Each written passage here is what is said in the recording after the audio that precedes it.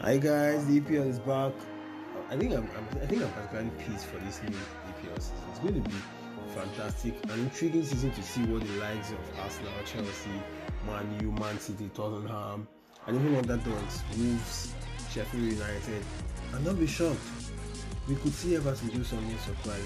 Hey, welcome to the EPL podcast. My name is Marlon. I'm the star left back, number 37 to be precise.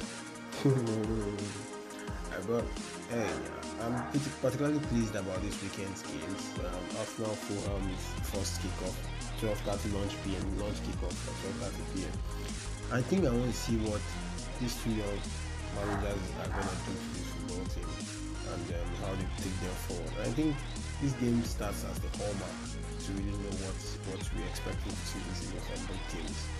Um, for an Arsenal, I'm really seeing bearing the injury to David Luiz, we could likely see William Saliba or Gabriel Magalhaes start, which is interesting to see because these guys have zero Premier League experience.